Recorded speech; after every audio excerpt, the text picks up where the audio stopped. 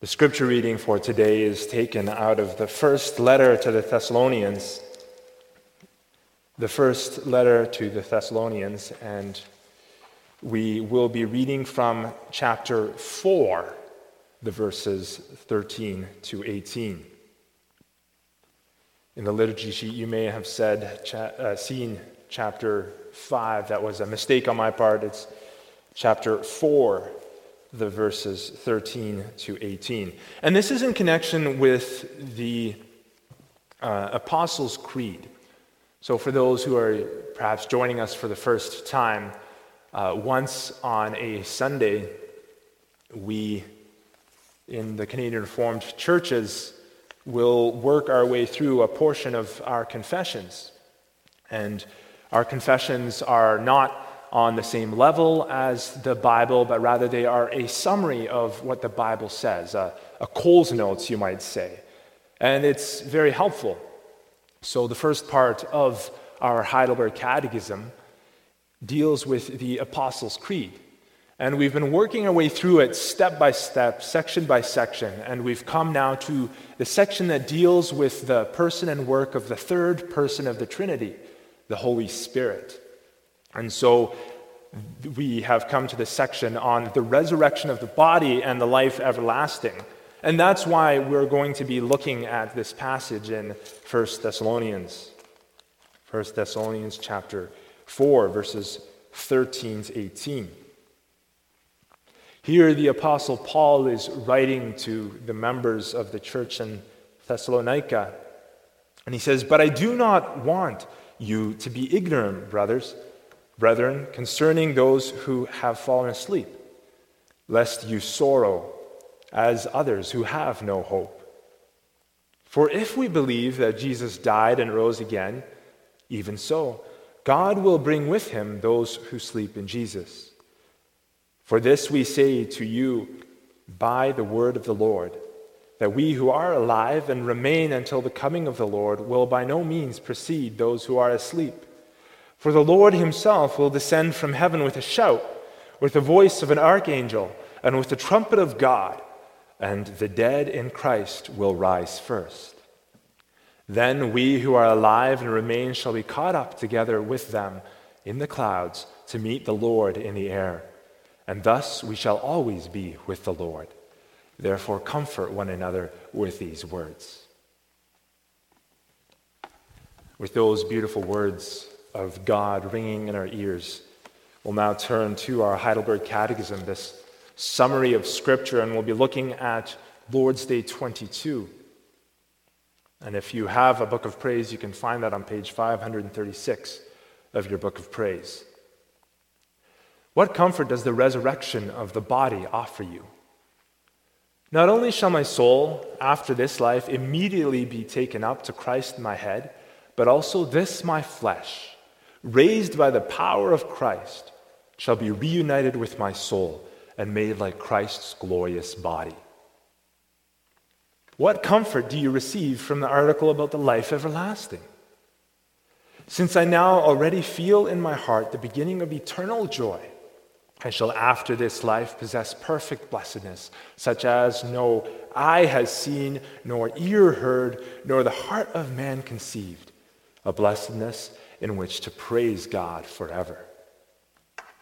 So far. Beloved congregation of our Lord and Savior Jesus Christ, how much are you looking forward to the end of this virus? To the time when this call for isolation, for social distancing, for all of that is over? I know that I'm very much looking forward to it. I am very much looking forward to the date when I can see all of you in person again. Because I miss you all. And I know that many of you feel the same way as well. Many of you feel the same way about seeing your brothers and sisters again. This is a hope that will come true. We know that one way or another, this virus will run its course. In the first place, either a cure will come out to treat all who fall ill, Or in the second place, a vaccine will come out to inoculate those who are the most at risk. Or in the third place, eventually this will run its course. It'll run out of people to infect, and then we'll get what's called herd immunity, which is basically that the virus can't spread anymore because everybody who's around has already had it. One way or another, we know that this will all come to an end. One way or another, Canada, which has been held in the grips of this thing, will slowly come to life again. People will begin to move around again. Face-to-face relationships will be restored again. And 10, 20, 50 years from now, this will be another bump in our history. We'll look at it in the same way that we look at the Spanish flu of 1918, or the Great Depression, or the World Wars. However, we know that not everything is necessarily going to be better. Will things go back mostly to the way that they were before? We hope so. But there certainly isn't a guarantee that it will work out that way. In fact, there is almost certain to be an irreversible mark on society. And what that will look like, we're not sure. There was a shift after the Great Depression, there was a shift in society after the World Wars, and there will be an impact after today. Only history will be able to let us know. Even so, many of us are still looking ahead. Even knowing all of that, we are still looking ahead, eagerly awaiting the day when this life of remaining at home, living in social isolation, communicating via electronics is over. This life. Now let's take a step back and look at this from a different point of view. We want to leave this life of social isolation and step into the next. Because many of us, not all, but many, feel with a fair degree of certainty the comfort of knowing that whatever happens, it's likely to be better than this current life, the way things are right now, being locked in at home and not being able to meet together.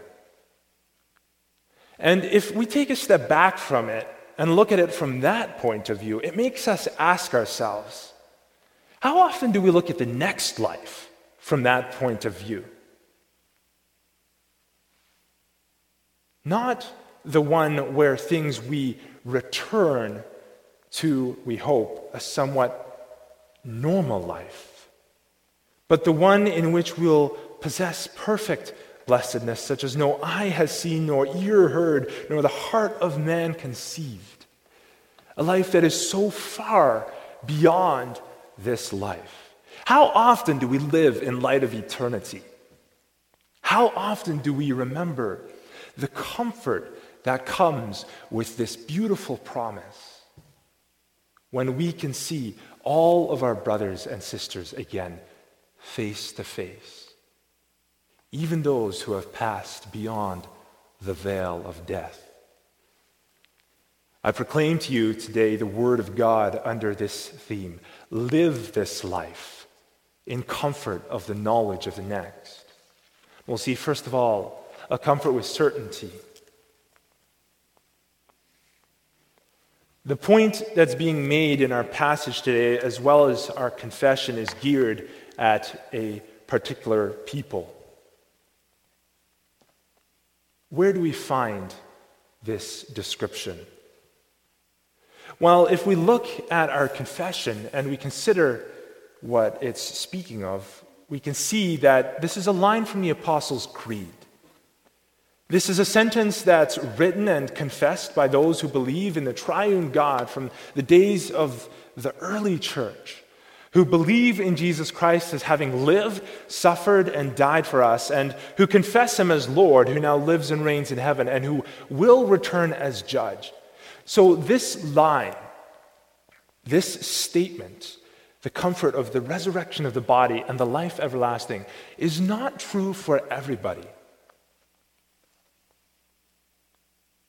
If you are live streaming today and you don't believe in Jesus Christ, if you haven't committed by His grace to Him as Lord of your life, then this is not yet true for you.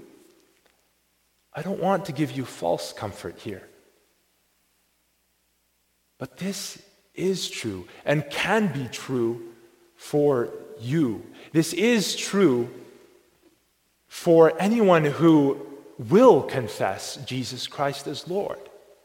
And that includes any of you who put your trust in Jesus Christ, even if you haven't done so yet. You can still do so even here and now, repenting and putting your faith in Him. So that's who it's geared at as we come to the Apostles' Creed. But having considered that, we have to ask ourselves the question, what is the comfort that we receive? What is the comfort that this world receives? In our passage, the Apostle Paul is writing to the Greeks in the city of Thessalonica. And the very first thing that he does in this passage is comfort his fellow believers with the knowledge of Christ's coming. And connected to that, he reminds them of the certainty of what Christ's coming means for those of his people who have died among them, those of his people who have confessed Jesus Christ as Lord. You see, there were those in the Thessalonian church who had hoped that Christ would return in their lifetimes.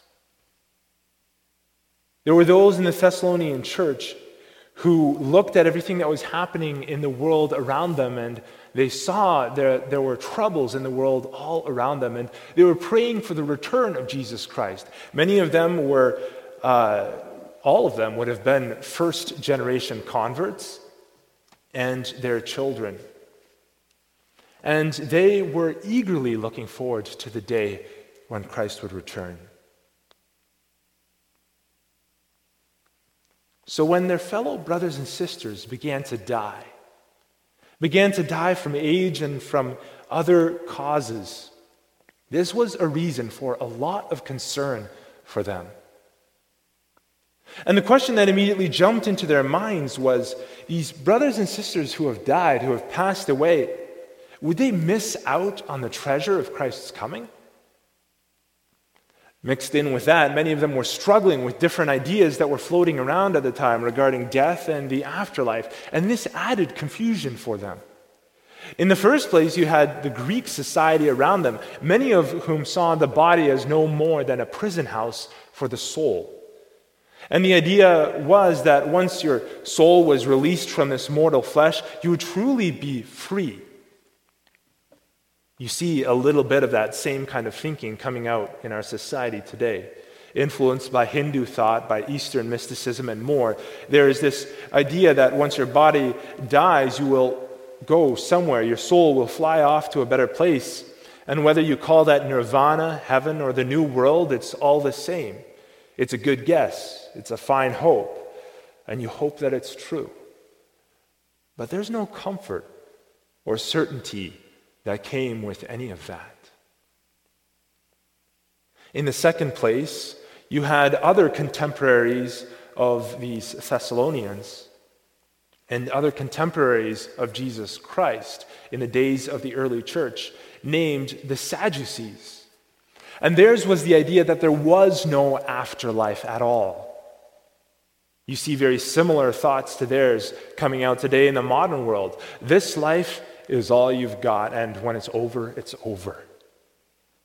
You can do what you can to make this life better, and if you believe in God, as the Sadducees did, you obey Him, then you can make life better for you in this world, but there's nothing really more beyond that. However, the Apostles' Creed and the Apostle Paul in this letter to the Thessalonians speak of a certainty. Going back to our catechism, we see it described in a twofold way. First of all, we have the comfort of knowing that our soul, after this life, shall immediately be taken up to Christ. And you can see this coming out in the thief who died beside Jesus on the cross. Jesus, when he was hanging on the cross for our sins, had a thief crucified to him on the right and on the left. And the thief that was on his one hand, he asked Jesus, he repented of what he was doing, and he asked Jesus, please, when you come into your kingdom, remember me. And Jesus responded in this way, I tell you the truth, today you will be with me in paradise. You can see that same kind of hope coming out in verse 14 of our passage here today. Even so, God will bring with him, if we believe that Jesus died and he rose again, even so, God will bring with him those who sleep in Jesus. There's a great comfort there that those who pass away go to be with the Lord. And in the second place, we can also have the comfort of knowing that it's not just our soul, but also our flesh that'll be resurrected on the last day. In our passage, it says that the dead in Christ will rise first, and they will join together with us in the air. And in the book of Job, if we look back towards the Old Testament saints in the book of Job, it also describes how on being raised in our flesh, we will see God. Our flesh will be reunited with our soul and made like Christ's glorious body. Our Lord's Day reminds us. This is to say, our bodies will be glorified. They will be made new. But we will stand in our flesh before God. The same author of this letter, the Apostle Paul, he talks about the difference between our current body and our renewed body being as different as a tent is from a house in his letter to the Corinthians. And so we have a hope and a confidence of what lies ahead with regards to our fleshly bodies as well. There will be no more struggling with sin. There will be no more inclinations to evil. There will be no more sickness or mourning or crying or pain. All of that will be wiped away. And a strong, firm, healthy, renewed, and redeemed body will be what we face our Lord with. Death is an inevitability. It's going to happen if our Lord does not return within our lifetimes. Whether it happens sooner or whether it happens later, it will be something that comes to all of us. But you have a comfort in the face, even in the face of all of that. Body and soul, you and I will be raised. Body and soul, you and I will see our Redeemer face to face. Verses 16 to 17. For the Lord himself will descend from the heavens with a shout, and with the voice of an archangel, and with the trumpet of God, and the dead in Christ will rise first. Then we who are alive and remain shall be caught up together with them in the clouds to meet the Lord in the air, and thus we shall always be with the Lord. Thus we shall always be with the Lord.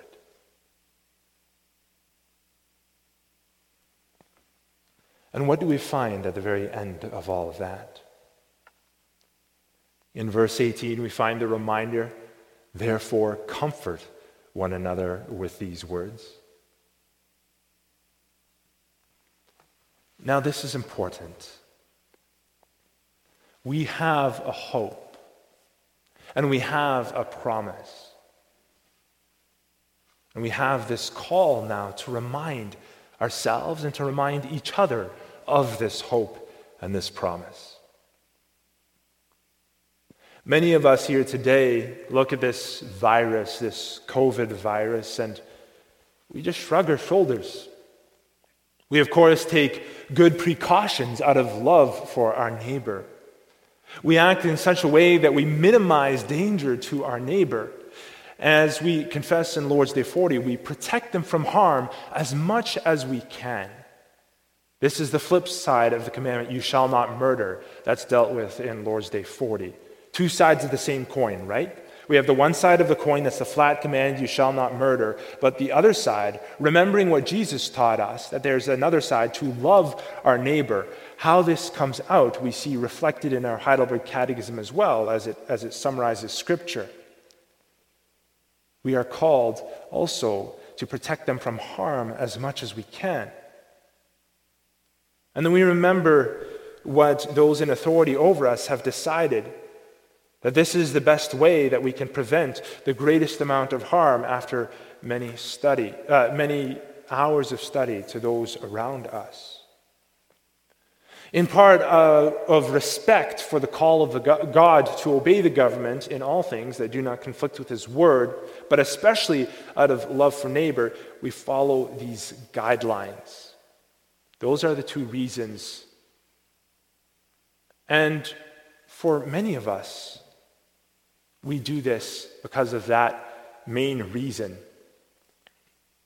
Not out of fear for our own lives, because we kind of shrug our shoulders and think, well, you know what? The Lord has laid out all of His hours for me in His book.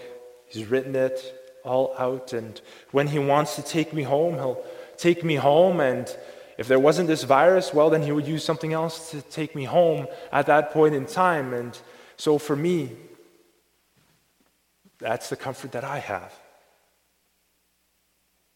But we do this out of love for our neighbor, making wise decisions, not recklessly endangering ourselves, of course. But we do this mainly out of love for our neighbor.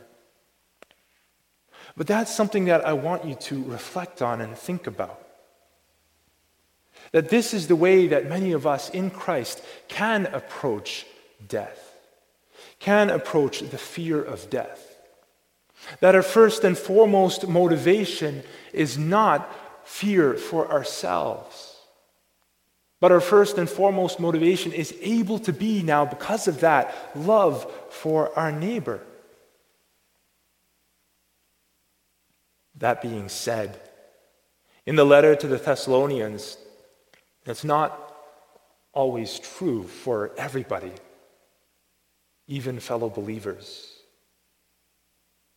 Many of us can still fear the uncertainty of what will happen between now and death as well, and can fear the specter of death.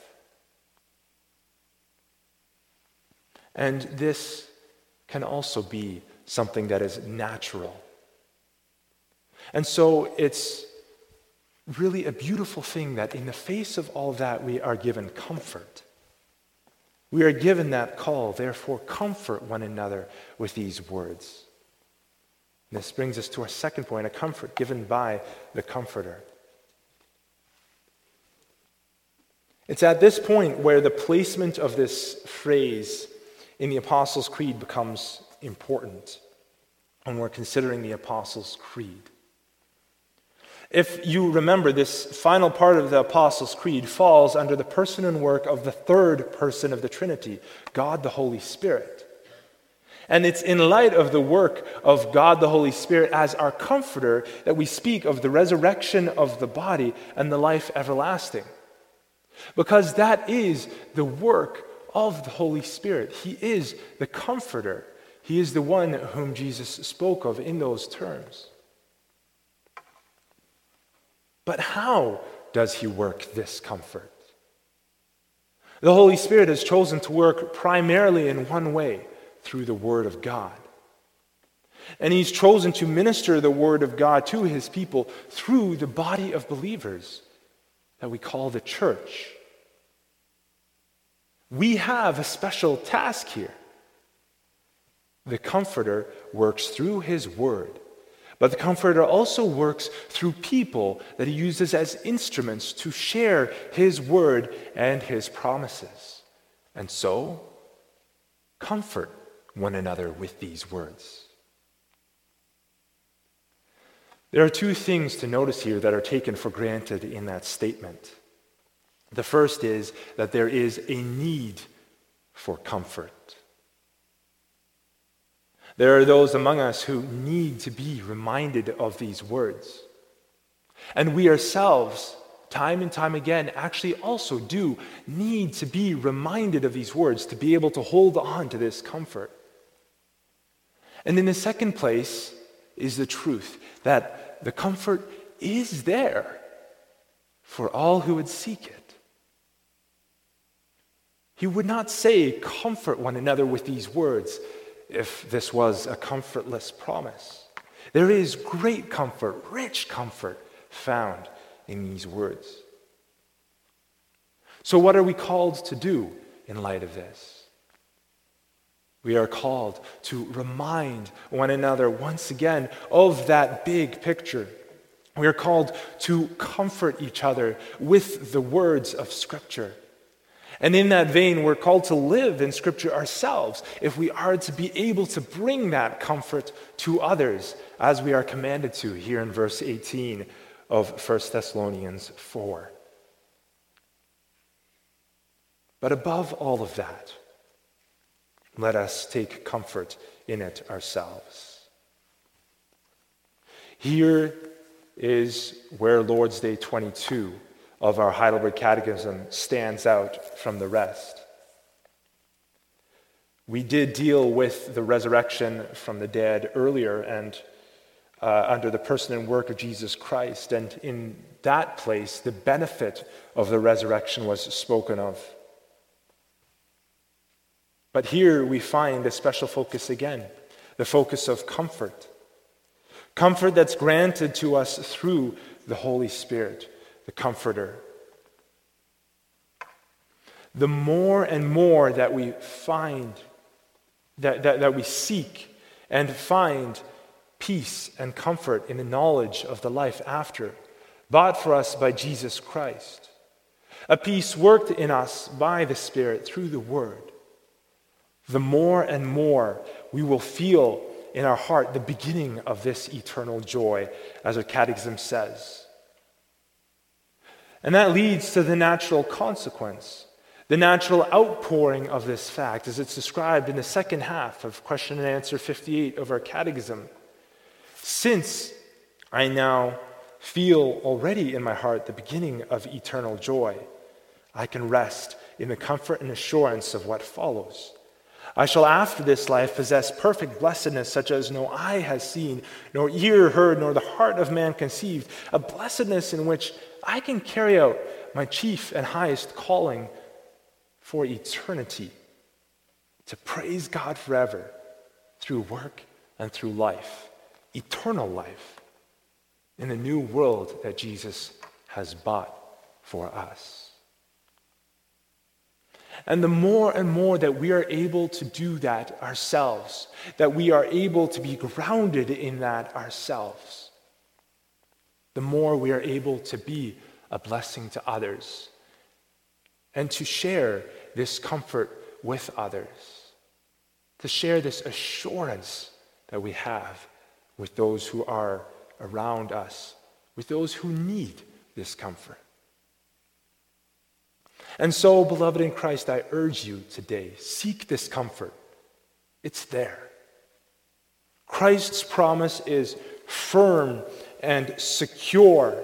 It's as firm and secure as his resurrection itself. Pray for the Spirit to fill you with joy, even in the midst of uncertainty and sorrow, that even as you grieve deeply with regards to this world and everything that is happening in this world, you are also able to take comfort in verses 16 to 17 that the Lord himself will descend from heaven with a shout. The dead in Christ will rise first. And then we who are alive and remain shall be caught up together with them in the clouds to meet the Lord in the air. And thus we shall always be with the Lord. Let this coronavirus period of isolation be a picture to you of this hope. Let the urgency and the dissatisfaction with the current state of things be a picture for you of this future hope and of the way that things are for you right now.